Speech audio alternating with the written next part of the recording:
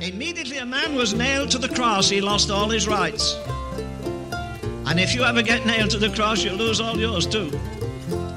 In the morning when I rise, in the morning. We love ourselves so much. And who are we talking about now? Unbelievers? No. So-called believers who have never understood what it is to take up the cross and put self to death. See, because in the last days, there's going to be very little preaching about the cross and death to self-life. And so, when there's no preaching against death to self, self is going to flourish in the lives of many Christians. They won't even know that you cannot follow Jesus if you love yourself.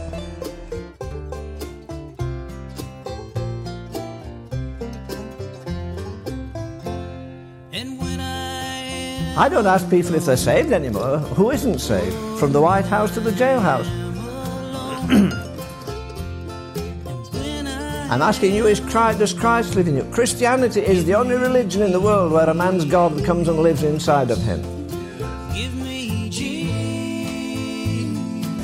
Thanks be to God that when I finally acknowledge that I can't do this, it's not possible for me to live the Christian life on my own. I'm not called to chart my own course. I'm not called to create my own destiny and ask God to bless it. I'm called to follow Him. I'm called to give up the rights to my life and walk with a holy Savior. I'm called to let His mind be formed in me. His life become my life. His ways become my ways. His purpose become my purpose. His plan become my plan. And then the power of God will come upon me. Run from those that are picking your pocket in the name of Jesus. Run! Give me Jesus. Run from churches where men and not Christ are glorified. Run! You can have all this world. Run from those who preach division between races and cultures. Run! Run from preachers that stand and tell stories and jokes. Run like you've never run before.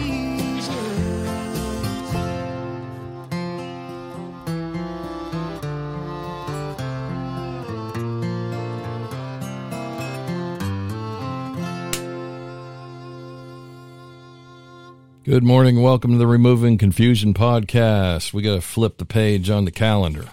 It is August. It is August the 2nd, 2023.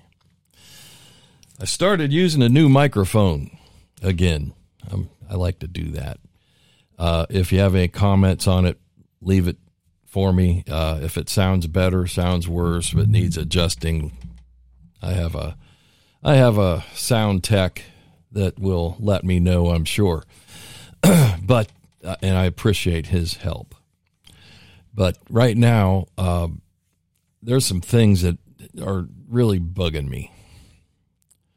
This world, I know, is a mess. I know that things are in this nation. Let's just go there because we already know the world as a whole is just really going down the tubes. We've had a lot of political changes that happened, and I'm not here to speak on politics.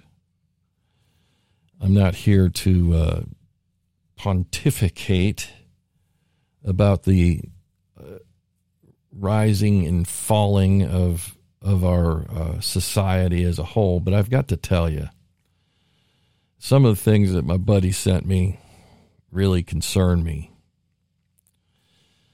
Some things are a little bit more. There's a church in Moscow. Moscow, is that how they say it? Idaho. That they, back during the COVID fiasco, there were a lot of people, Christians, who were gathering outside to worship, singing and praising God, and they were arrested. Now, we heard about this all over the country. This was happening. It wasn't just in, California or New York, where you expect all the socialistic Marxist idiots that control police departments to go out and arrest people for, singing hymns and worshiping God. I'm sure if it was a pack of devil worshipers or if somebody was trying to burn the church down, it would have been fine. But instead, the city of Moscow, Idaho, which I believe is the same place that it was a horrific knifing and killing of 4 people, they agreed last week to pay a $300,000 settlement to a group of Christians for violating their constitutional rights when the city police arrested them for outdoor singing without wearing masks, outside while protesting COVID-19 pandemic restrictions. In September of 2020, the city issued a public health order mandating masks and social distancing. What a bunch of idiots. They reached out, or as the folks say out there in the country, they retched out of way outside of bounds on all this. And now we know, because COVID, although a very serious disorder to fall upon you, I've lost some guys I really respect and loved, and I would call friends, to it. And basically that was probably just bad medical, following the protocol of the day. And I'm not here to get on the COVID bandwagon again. That's too much. There's enough people talking about it, but it's good to see that somebody's paying their just desserts. And I hope more cities across this nation, the ones in Kentucky that I remember, I don't remember the town, but I do remember it happened in Kentucky as well, where a socialistic, Marxist, communist governor and his mayors in small towns, these are not big towns, these are small towns, went out and arrested people for sitting in their car with their windows up while the preacher inside, they set up one of those repeaters where he could give his message over the airwaves or the radio, if you pull in, and they arrested people for sitting in their cars, fining them to $500 a piece. John MacArthur, I'm not, always on John's side, but John, theologically, he's not a bad guy. He's not a bad preacher. He said some things I just really don't go along with. But then so is everybody else, and I've probably stepped in that crack somewhere along the line myself, where people are like, oh, he's a heretic. Listen to what he's saying. In Wisconsin, land of cheese and the Green Bay Packers, a young man, I saw this video. Yeah, it's on the Gab social media platform. A young man is arrested. He's out there. He's got a microphone, a little, amplification box, and he's just preaching the word, reading right from the Bible. And he's reading some of those passages. I don't rightly remember right off the top of my head what they were. I'd play it for you, but I don't want to take the time right now. But I'll try to remember to stick it in there somewhere. He got arrested. I mean, and it wasn't like one burly police officer walks up to him in the park and says, "Come with me." Yeah, they had a whole herd of them. It's like a flock of cops. Now, I come from a long history of law enforcement myself. I am a former law enforcement agent and a prison guard. Many years, almost 20 years of government service. And I cannot imagine them sending me out and saying, hey, you got to go arrest that guy for preaching. I'd say, no, I'm not going to do it. I'd probably get fired or at least written up. It's hard to get fired in the government, but it can happen. They'll just make your life a living hell. That's their way to do it.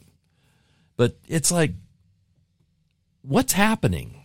Now you'll have people that we're not in the great tribulation yet, but we certainly are at the door to it. And you'll have people that'll tell you, well, these things shouldn't be happening. I'm still here. I haven't been raptured away. Of which I catch a lot of flack. I want to be very plain and clear. Never have I ever said there is no rapture. I've been accused of that. I have never said that. I just say your idea of the timing of it, I do not agree with, pre-tribulationist. So if you're listening and it offends you, I'm sorry. But if you start to read your Bible and quit listening to preachers who think they know everything because they taught it to them in Bible college, Dr. So-and-so said this, well, it's got to be it. He's my mentor. Well, you got a bad one. Listen to me. You've got to read the scriptures. You've got to rightly divide them. Study to show yourself approved. A workman not ashamed, rightly dividing the word of truth. Rightly dividing. Being able to take things here and there. Understanding that some of the things that you read can be twisted and misconstrued into all kinds of different ideals. But again, this thing with the cops arresting a kid, a young guy too. It's not an old guy like me. He's a young guy, probably 20. God bless him for standing out there with the nerve, the guts, the unction of the Holy Ghost to go and preach open air and even be arrested for it. This is the world. This is the nation that we have given away. Christians locked and stocked in your little churches, which if you look around probably look like a shell of themselves from 20 years past. You better wake up. It's not about the feel-good 3-point message. I heard a guy say that the other day. Preachers are giving sermonettes to Christianettes so they can go home to their dinettes and smoke their cigarettes. And I was like, he had a dinette. I've always heard that. Christianettes and cigarettes and whatever. But it's like, okay, these guys are getting slicker as they go. And they're actually, I'm telling you, that's the idea. I just want a 20-minute 2-point sermon. Get me out of here. If it goes too long, the Spirit leaves the building. Let me tell you something. The Spirit leaves. After 20 minutes, he was never with you to begin with. You are not even a Christianette. You're just a lost, unsaved, unwashed sinner sitting in a pew, worried about the time, worried about yourself, but not worried enough to listen. I made the comment the other day that my podcasts tend to run up to an hour, sometimes an hour and a minute. And I have some folks that listen. I know they do. I've heard from a few, but I also know that, you can't just squeeze everything into 15 minutes. This Bible that we esteem so highly, but yet we don't want to spend any time in. When somebody else does and wants to bring it to you, it's not just me, there's many out there, and a lot of these guys will spend 45 minutes to an hour expounding on scriptures, trying to build up the church, the body of Christ. And yet, I don't have time to sit and listen to that for an hour. Find time. Not just me. I care less. I'm going to do this no matter what. I'm not going anywhere until God pulls the plug on me. Or Spotify takes me down for being a little bit too radical. But I stay away from the things that they can really go after me for, the little catchwords and buzz phrases or whatever. There was a man 2,000 years ago by the name of Paul. His original name was Shaul of Tarsus. You know, Paul changed his own name. God usually changed names. And I never realized that. If you look, I realize God changed names. He changed Jacob to Israel, and he changed Abram to Abraham, and on down. You know, we know there's many. But Paul actually decided, I believe, on his own to change his name from Shaul to Paul. Or Saul, you know, I was using the actual Hebrew name of Shaul, but it was Saul of Tarsus. He changed it to Paul of Tarsus. He felt like that was a better representation of who he was after he was converted on the road to Damascus. Now, Paul has been, in this scenario we're going to look at today, and we're going to go pretty deep on some things. Acts 24. Acts 24. Now, after 5 days, the high priest Ananias came down with some elders and an attorney named Tertullus, and they brought the charges against Paul to the governor. And after Paul had been summoned, Tertullus began accusing him, saying to the governor, "Since we have attained great peace through you, and since reforms are being carried out for this nation by your foresight, we acknowledge this in every way and everywhere, most excellent Felix, with all thankfulness." What a knee-bumbling, groveling gag. This is a high priest, Ananias. He's just groveling before this Felix, a Roman, who would kill him just to do it, but he won't because of the political ramifications with the Jews. So he won't kill Ananias, and Ananias is kissing his feet, so therefore he's not going to do anything. But that I may not weary you further, in Acts 24:4. I'm using the New American Standard version of the Bible right now, so get mad and throw things at your screen. It happens every once in a while.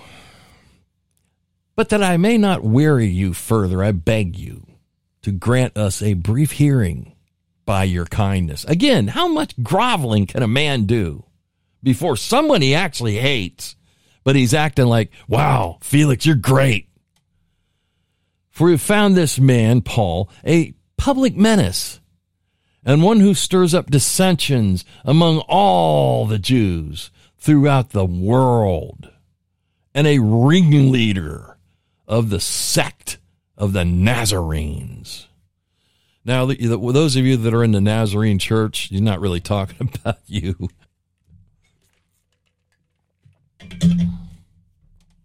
That's my new microphone picks up a lot more. It's a dynamic. Or no, I'm sorry, it's a condenser. I always get them confused. Anyway, we found this man a public menace. Wow, Paul's a public menace. I mean, he's out there burning buildings down. He's not wearing his mask. He's singing in public. We need to have him killed. He's preaching the word using a microphone and an amplifier. That's what happened to you in Wisconsin. He's a ringleader of the sect of the Nazarene. And he even tried to desecrate the temple. So we, indeed, arrested him. And by interrogating him yourself concerning all these matters, you will be able to ascertain the things of which we are accusing him of. I'm reading a lot of scripture, but it's kind of fun, isn't it? To see what has happened before. Solomon told us there's nothing new under the sun. What has happened before will happen again. There are many Pauls today running around that are trying to preach in public. They're trying to hand out tracts. They're trying to gain a little foothold in the world and pull some people out of the flames, as Jude tells us to do, to keep them out of the pit of hell before it is too late. And yet, they're being accosted by the government thugs to shut them up. I remember Paul and Silas got jailed and they prayed and sang. Remember Peter was in jail as well. And when they released him, it was an angel that actually released him. He went back to the temple and started preaching again. That's a gutsy move. The Jews also joined in this attack, asserting that these things were so. The things that they were accusing Paul of. That was verse number 9. And when the governor had nodded for him to speak, Paul responded. Now we're going to listen to what Paul's response. Again, it's like I'm reading a whole chapter, and I don't usually do this, but it is such a significance to us today. Knowing that many years you have been a judge to this nation, I cheerfully make my defense. Since you can take note of the fact that no more than 12 days ago I went up to Jerusalem to worship, and neither in the temple did they find me carrying on a discussion with anyone or causing a riot, nor in the synagogue, nor in the city itself. This is Paul's defense. Nor can they prove to you the things of which they now accuse me. But I confess this to you, that in accordance with the way, that's in a capital W, the way of Christ, which they call a sect, which is a nice way of saying cult, I do serve the God of our fathers, believing everything that is in accordance with the law and is written in the prophets. Verse 15, having a hope in God that these men cherish themselves, that there certainly be a resurrection, both the righteous and the wicked.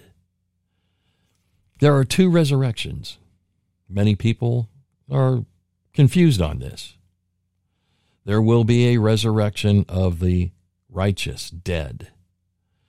1 Thessalonians chapter 4, verse number 16, I believe, is a famous rapture verse that everybody likes to throw around thinking they know, and it's also in 1 Corinthians chapter 15.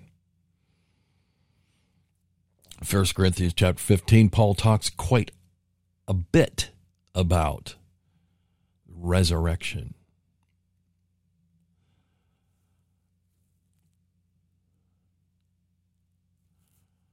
Now, 1 Thessalonians chapter 4, verse 16, for the Lord himself will descend from heaven with a shout, and the voice of the archangel, and with the trumpet of God, and the dead in Christ will rise first.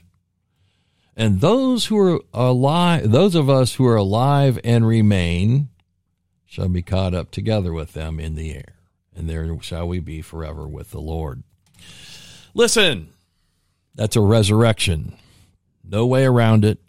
If the dead are raised, I don't care what order you want to put it in. Read it. Read it. Understand.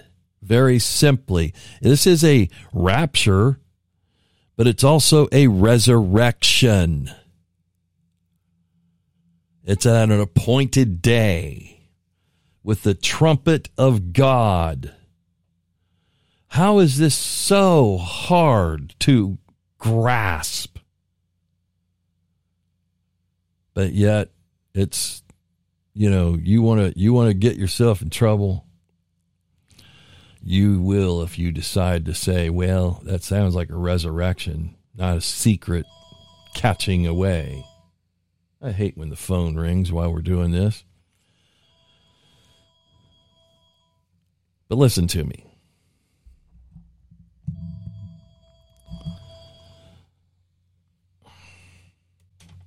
crisis averted here at Removing Confusion as we carry on in the...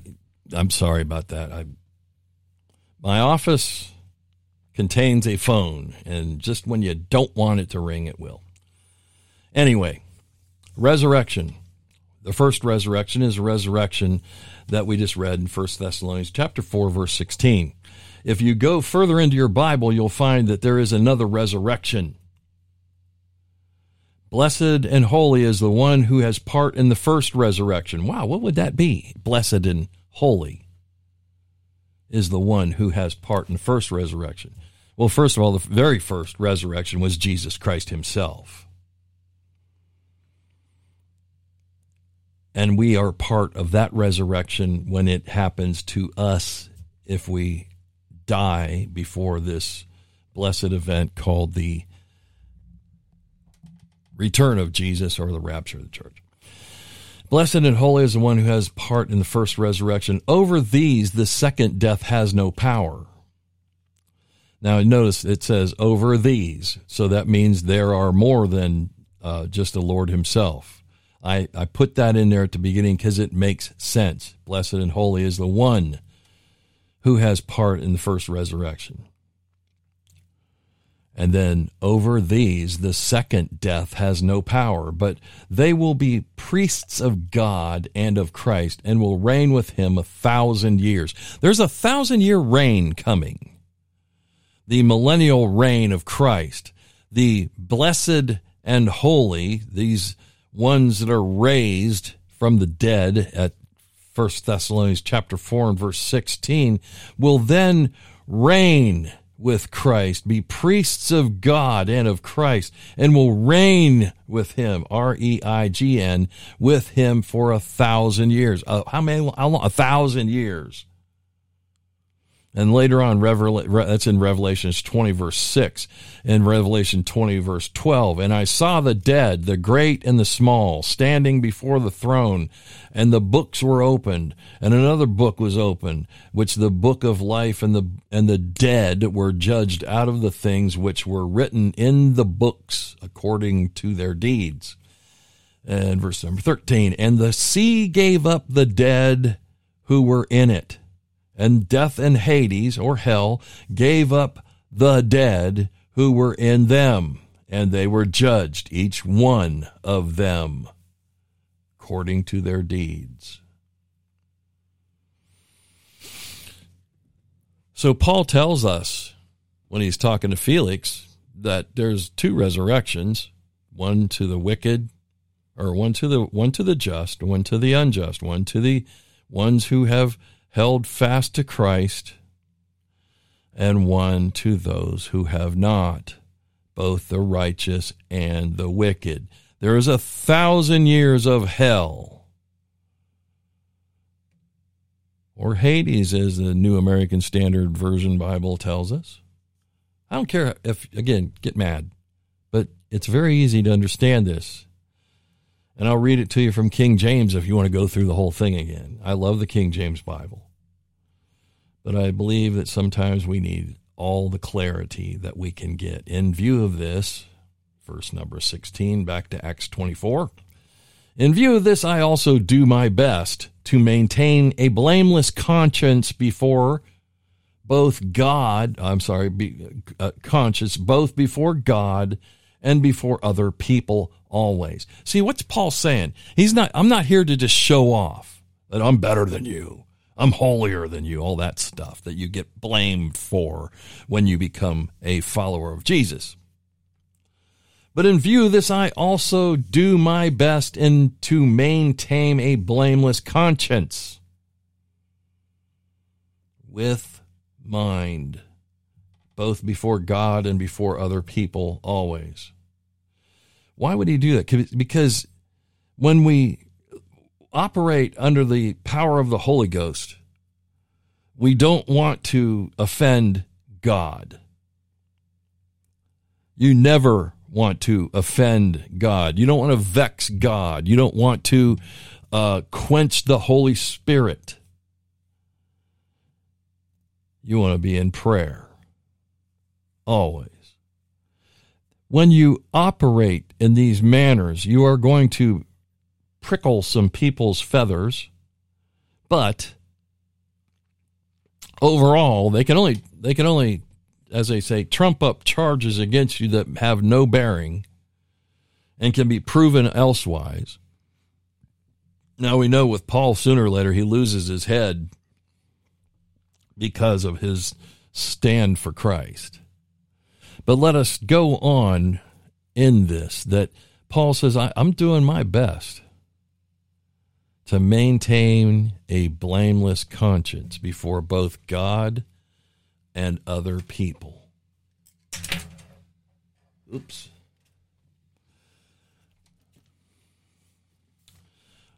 That's verse number 24:16. Now, in the King James Version, and herein I do exercise myself to have always a conscience void of offense towards God and towards men. Very well put as well. That's King James. I have a conscience that I am void of offense before God and men. Now we'll go on. After several years, I came to bring charitable gifts to my nation and to present offerings, in which they found me occupied in the temple, having been purified without any crowd or uproar. But some were Jews from Asia, who ought to have been present before you and to have been bringing charges if they should have anything against me, or else have these men themselves declare what violation they discovered when I stood before the council. There were people there that could have stuck up for Paul, but they didn't. They didn't show up, or they weren't pulled in.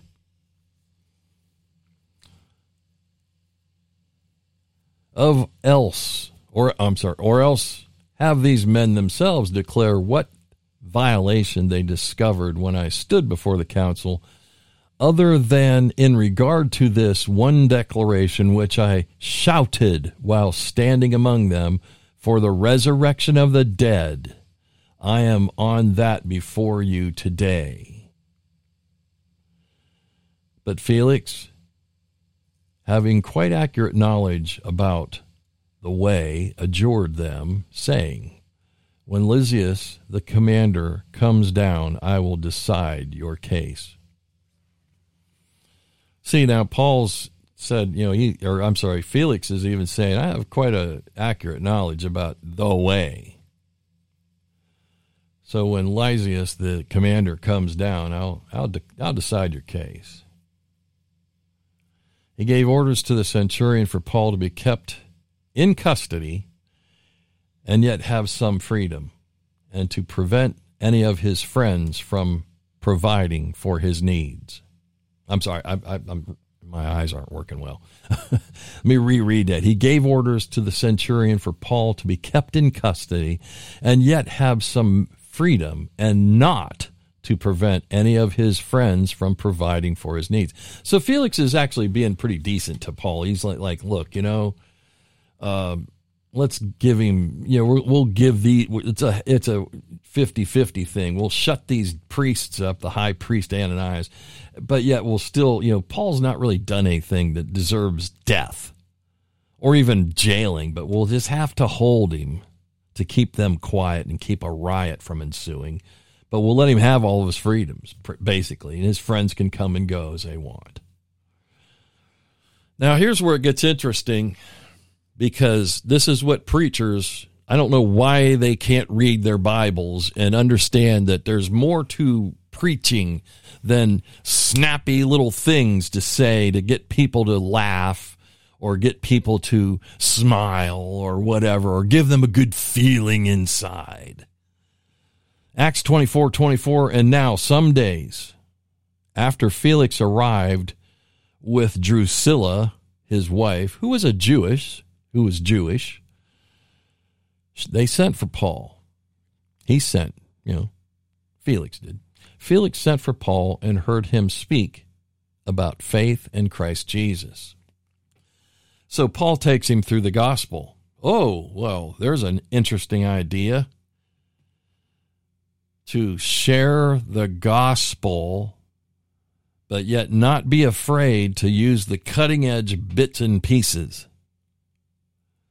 Paul is standing there defending his life.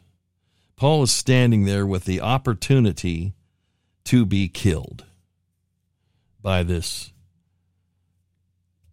Felix, or at least sent on. He was sent on later to actually be killed in Rome, chopped off his head. But these guys were always a little bit leery of going that route because it was just a little too bloody for them, I guess. So in Acts 24:24, Drusilla, the wife, is there with Felix, and Felix is like, hey, let's get Paul up here and talk to him again. I think Paul entertained them in a way. Now, that's not in the canon of Scripture, but it seems like, he says, I'm going to wait some days. I'll call you back. You gave me enough to think about now, but I'll call you back and we'll discuss some more things later. So he sent for Paul and heard him speak about faith in Christ Jesus. Acts 24, verse number 25, is a linchpin. Preachers, if you're listening, which I doubt, because you don't need to hear anything new. This is all old hat to you. But if you're a preacher, if you're a pastor, if you're a minister, and you're not listening, or you're listening, if you are listening, listen to this verse. Maybe you've never heard it before. But as he was discussing, this is Paul is talking, but as he was discussing righteousness, self-control, and judgment to come, Felix became frightened and responded, go away for now. And when I have an opportunity, I'll summon you. When Paul started to talk about the righteousness that we are to attain, to aspire towards. When he talked about having self-control, keeping your house in order, so to speak, what happened? Felix started to shake. He got scared. The King James says, he trembled. Go thy way for this time. When I have a convenient season, I will call for thee. New American Standard 20 says, but as he was discussing righteousness, self-control, and the judgment to come, Felix became frightened and responded, go away for now. And when I have an opportunity, I will summon you. How often have you heard a message of righteousness, of temperance, and the judgment to come? Don't hear them too often anymore. Back then, it was practically all they really talked about. Because people will say, well, Christianity was new and they needed this. Now we just need, blah, blah, blah. Because you got that guy that wants to sit there and yell amen at everything. So he looks so holy that, the jokes, ha, ha, ha, ha, ha. Christianity, following Christ, is no joke.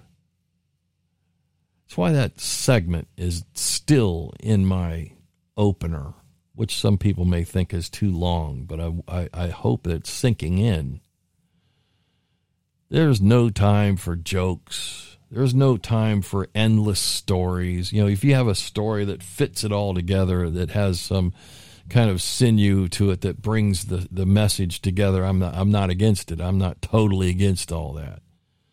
A levity is not a horrible thing. I've heard some really good guys that can throw levity in there, and you remember certain things maybe by that. But when it's totally that, then you might as well go and do an improv. What is that called? Evening at the Improv. Because you're just trying to entertain people. Paul was not trying to entertain Felix. Isaiah chapter 1, verse 18 is very popular. Come now and let us debate your case or reason together, says the Lord. Though your sins are as scarlet, they shall become as white as snow. Though they are red like crimson, they shall be like wool. He's talking about salvation. Your sins are scarlet. They're red. They glow at you almost, but they shall become as white as snow. Only Jesus can do that.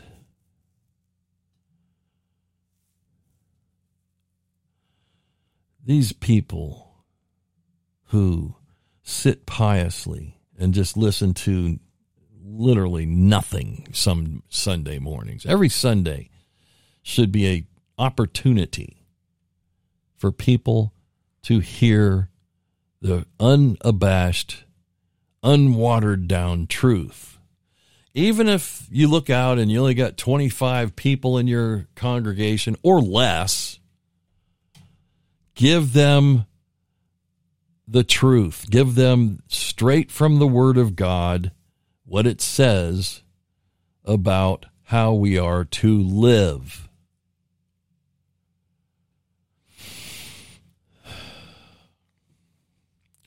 Romans, chapter 12, verse 1. Therefore I urge you, brothers and sisters, or brethren and sisterin, by the mercies of God, to present your bodies as a living and holy sacrifice, acceptable to God, which is your spiritual service of worship. How are you to present yourself, your bodies, as a living and holy sacrifice? You are to exude Jesus to people. Not to the point where you again get coined as the holy, but that people understand that what is it about this guy, this lady?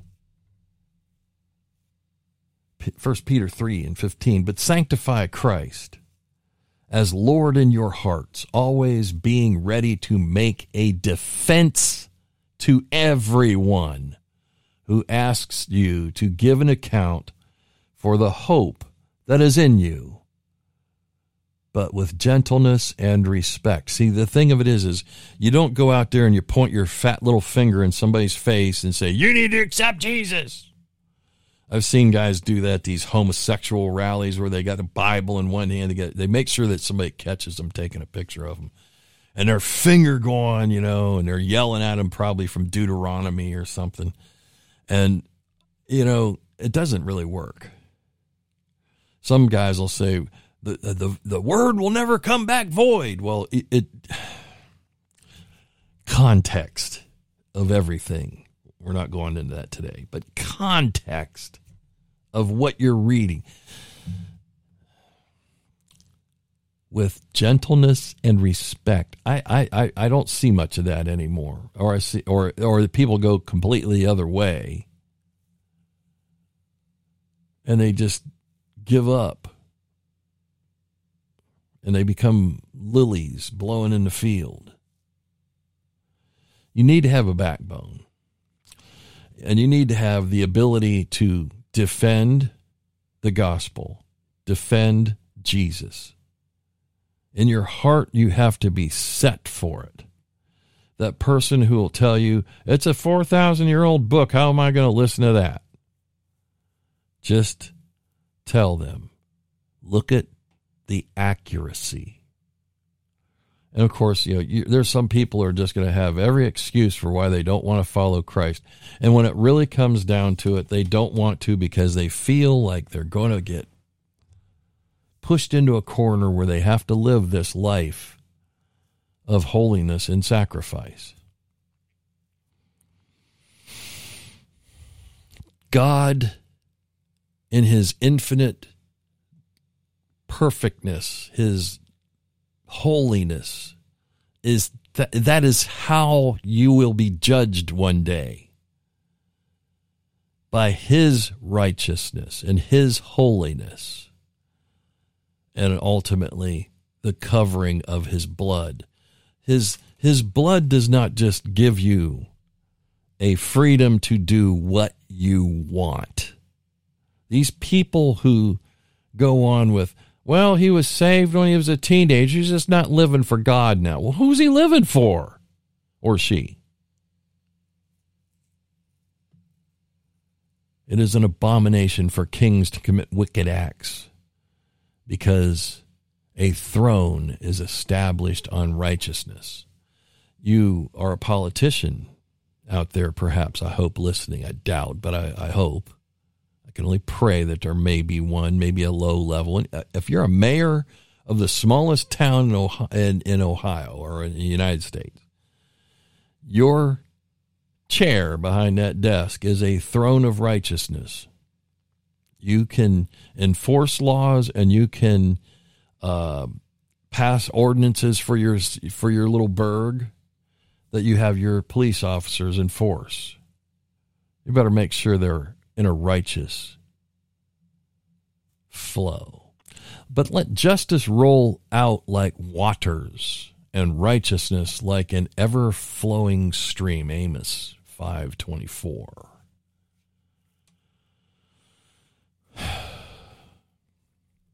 There's so much that we have lost because we don't want to offend people. So we offend a holy and righteous God instead. Arresting people for preaching the truth on the street is those police officers. What are they doing? What are they thinking? And it happens a lot. Now, this Felix guy, I know Drusilla, I believe there was a little bit of adulterous stuff going on there. And, you know, that's why Paul's also going straight to it and telling him about righteousness, self-control, or having control over your lustful ideals, and the judgment to come. If you don't come around, there is a judgment on its way just for you. 2 Peter 1:6, and in your knowledge, self-control, and in your self-control, perseverance, and in your perseverance, godliness. You know, you try to talk to people about self-control, which is also the lack of gaining anger over the smallest little infraction that you feel has come your way. As a minister of the gospel, you grow a thick skin, or you quit and shrink away like a lily under the hot sun. The lilies seem to gather a lot of other people listen to them, but the ones with thick skin, people just question them and want to know, why are you still doing this if you get so much flack? The old saying goes, if you're catching flack, you're over the target.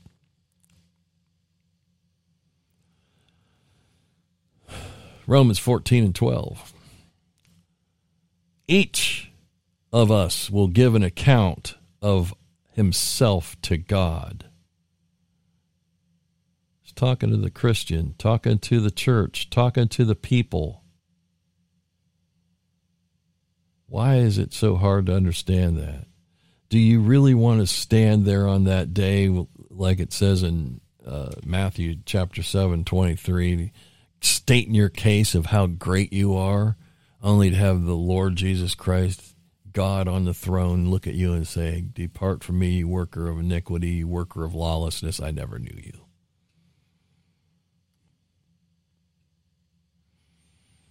First Peter 4:5 repeats it just for you. But they will give an account to him who is ready to judge the living and the dead.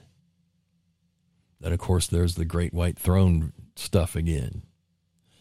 You see what I'm working at here is we need to really buck up our system in our lives. We need to start to understand that if you are saved, you are called into something that is rife with sanctification, and you've been justified. Your sins have been judged and put under the blood of Christ. A very severe price has been paid. The blood of Christ. The death of the Savior. That's the price that was paid for you to claim that you are a born-again child of God. Act it. Act it. But so often that's not something that is preached, taught, extolled upon, pushed, given to people to do because, we're asking people to do too much. Just get them to say the prayer and, tap them on the shoulder, raise their hand and say, "Hallelujah, another lamb has come home." But that lamb can walk away again. A sheep, if it's lost, is still a sheep or a lamb. It didn't become a goat when it walked away from God, but it can. If you stay away from Christ long enough, you stay out of reading your Bible and not praying and attending some good church where the teaching and preaching is solid and strong, sooner or later, you'll be way out there. Sin will take you further than you ever thought it could. Even if you say, "Oh, no, I'm a Christian." We watch some of these movies, me and my wife, they're the typical rapture happens, blah, blah, blah, and there's people left behind. There's some of them walking around saying, "Well, it couldn't have been the rapture. I'm still here. I'm a Christian. This was aliens or whatever. Muslims or something." Everybody gets blamed, and again, I don't aspire to that pre-trib thing, as we already know. But the thing of it is it should open some eyes. I mean, there's some things to take in from that. The fact that these people thought they were in Christ, only to find out way too late that they believed a lie. They sat in a pew somewhere and they listened to heresy. They listened to, "Do what thou wilt" as a whole of the law, just about. We're not under the law. Don't pay attention to that.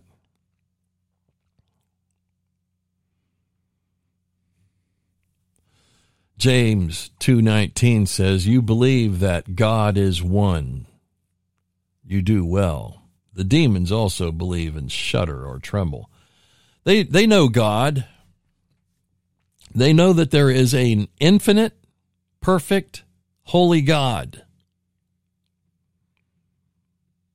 And he will judge them and throw them all into hell, the demons and Satan.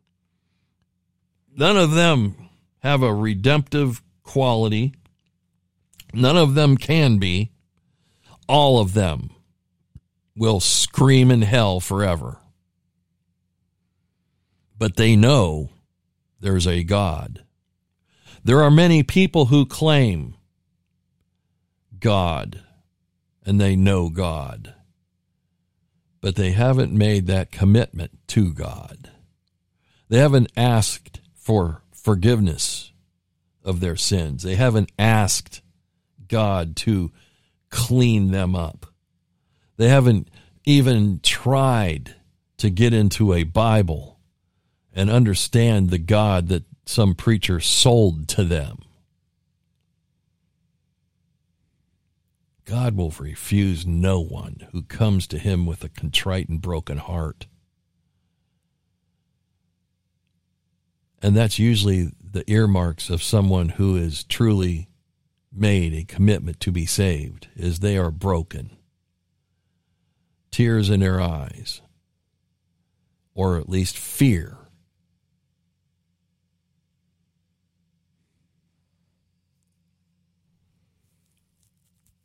That is lost in a lot of today's evangelism. It's lost in a lot of today's churches, because we don't want people to walk around in fear of God.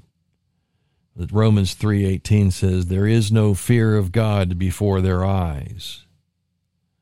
You know, people who can stand there in a bar cursing, carrying on, and have a Jesus loves you t-shirt on. Or you even take the bar out. You could go to Walmart, you hear a guy just running, peel the paint off the wall kind of cussing, carrying on. And then still say, I'm a Christian. There's no fear of God there. He knows my heart.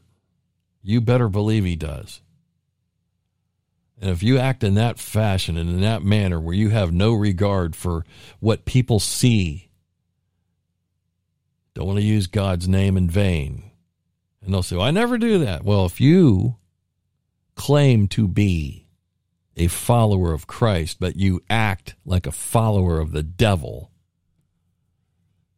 The old saying is they go to church on Sunday and go to hell on Monday. How true. How unfortunate. Because the church is not convicting. It's not preaching holiness, righteousness, purity, following in the footsteps of Jesus. There is a resurrection coming, the resurrection of the just. And there is also 1,000 years from that, the resurrection of the wicked. You want to be in that first one. You want to study your Bible to show yourself approved again. Understanding these things that we are to try to do the best that we can. But always, when we fail, we ask God for forgiveness. And let me end with this today. If you've never really done that, if you've never asked God to forgive you, what better time than now? What better time than right now to get in a quiet place and just ask the Lord to take over your life, clean you up, put you on the right path, find yourself a place to worship that is true and honest. Lean into people who can bring you the truth without wavering, without being afraid to say, hey, I'm going to teach you about righteousness, self-control, and judgment to come. That's how Paul did it. That's how Jesus did it.